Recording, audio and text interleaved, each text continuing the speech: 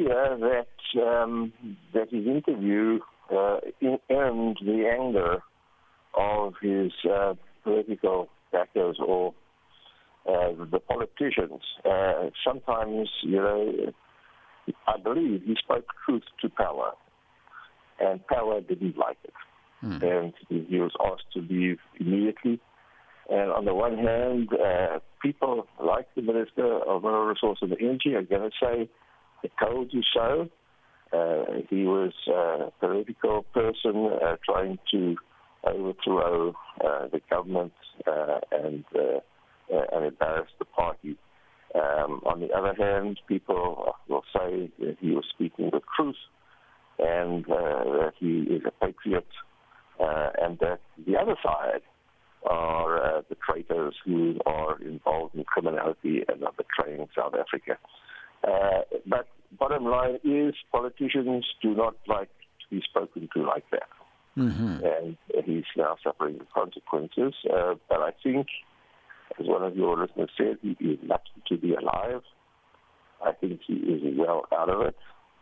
And he's going to become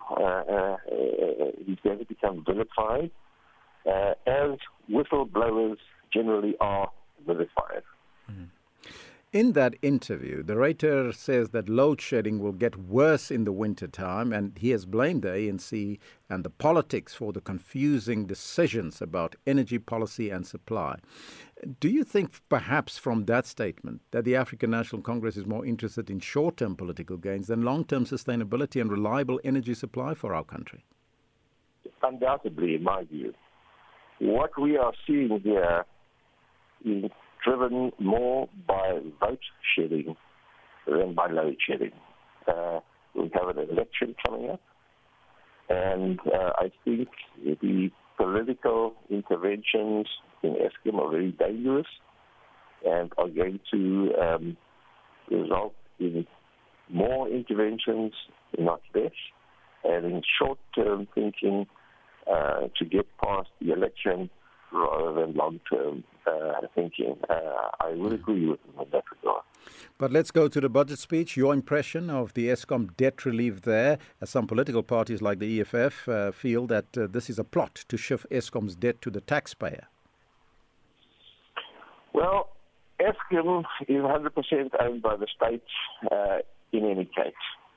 Its debt is largely guaranteed by the state anyway. And whatever Eskom's debt is the shareholders' debt.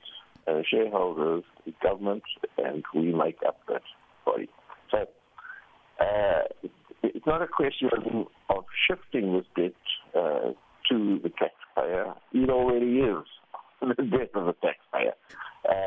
That is the nature of having a 100% state-owned enterprise.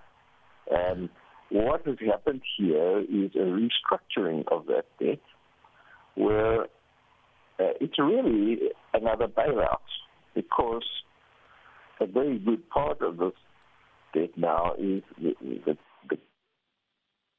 payments are going to be made by government, by the taxpayer, to Eskom. In other words, they're not actually taking the debt out of Eskom's hands, but they will be paying off the debt on behalf of Eskom. But after this bailout, though, do you see that Eskom might be needing more bailouts after the current debt relief? Well, it is possible, but Treasury's intentions are that this is a once-off restructuring of the debt. So it's not the intention that they will receive further bailouts. And as you've probably seen, there is a long list of conditions attached to this bailout. Regarding Eskom spending on capital expenditure, so they are no longer allowed, to spend money on new generation capacity, for example.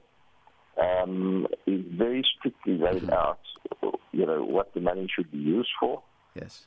And not only that, the Eskom's expenditure, the way they spend money is being strictly controlled.